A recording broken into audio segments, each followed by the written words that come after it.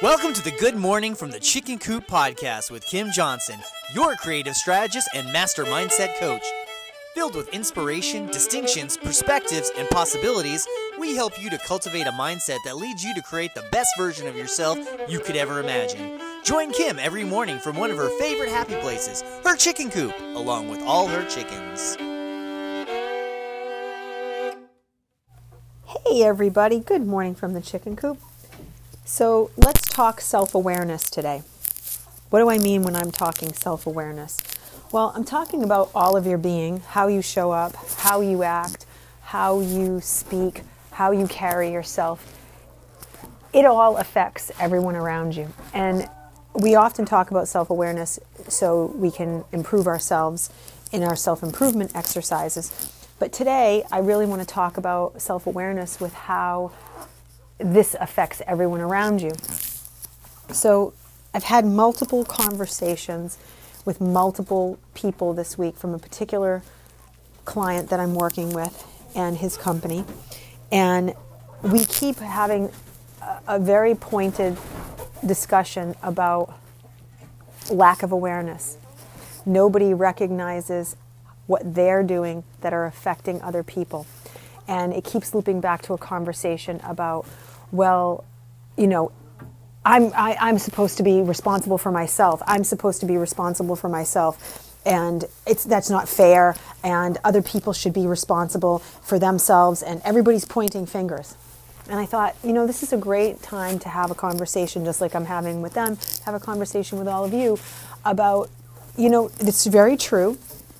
We are 100% responsible for ourselves. We're 100% responsible for what we think and how we act and the choices we make. Everything that's going on around us is going on around us, but we ultimately are responsible for ourselves, how we think, and how we choose to show up.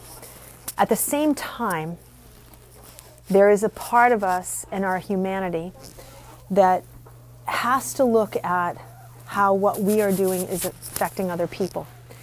And when we don't do that, we are being very selfish because we do affect other people. When you are in an office and you are working with other people and you show up a certain way, it does affect other people. So I'll give you a silly example, but very true.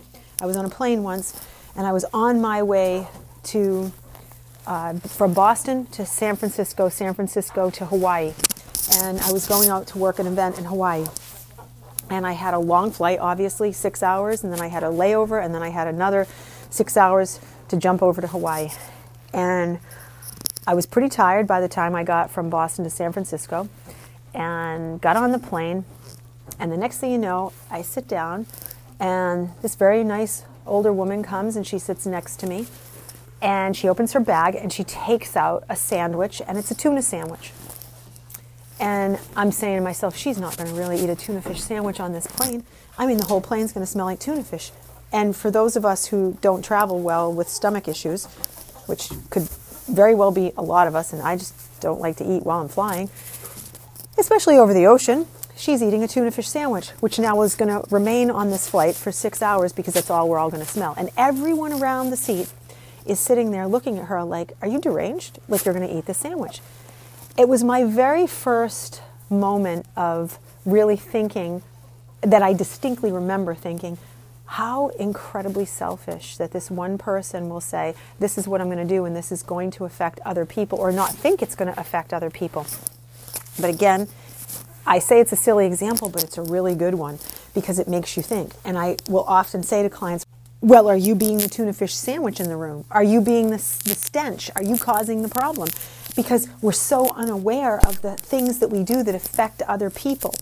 You know, I am, what my husband would say is, I am a bed hog. Like, I have a big bed, we share a bed, but I am constantly moving into his space.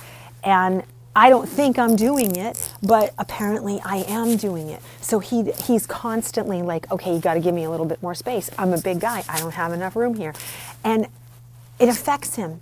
Now, I could sit there and say, which I do, and I tease him, and I'm like, I'm not on your side, but I really am on his side. I could be aware of it. I could say, I'm trying to do better with this and actually do better with it. But we have to pay attention to how our actions, our words, our language, how we show up affects other people. The things that we don't think about actually affect other people, and not a little, a lot. So I'm saying, as I go through this company and I work with these people individually and I work through this executive team, I have to ask everybody, do you think there's anything that you're doing that's affecting other people on your team? And I will tell you, the funniest answers come out, because they will all say, I don't think so. I'm pretty good. And that lack of awareness just shows such a lack of growth, because let me be very honest with all of you. We all do shit that affects other people.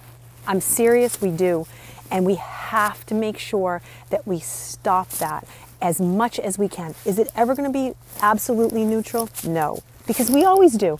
But we have to do better at looking at, yes, we are 100% responsible for ourselves, and we do things that affect other people, and we have to consider that.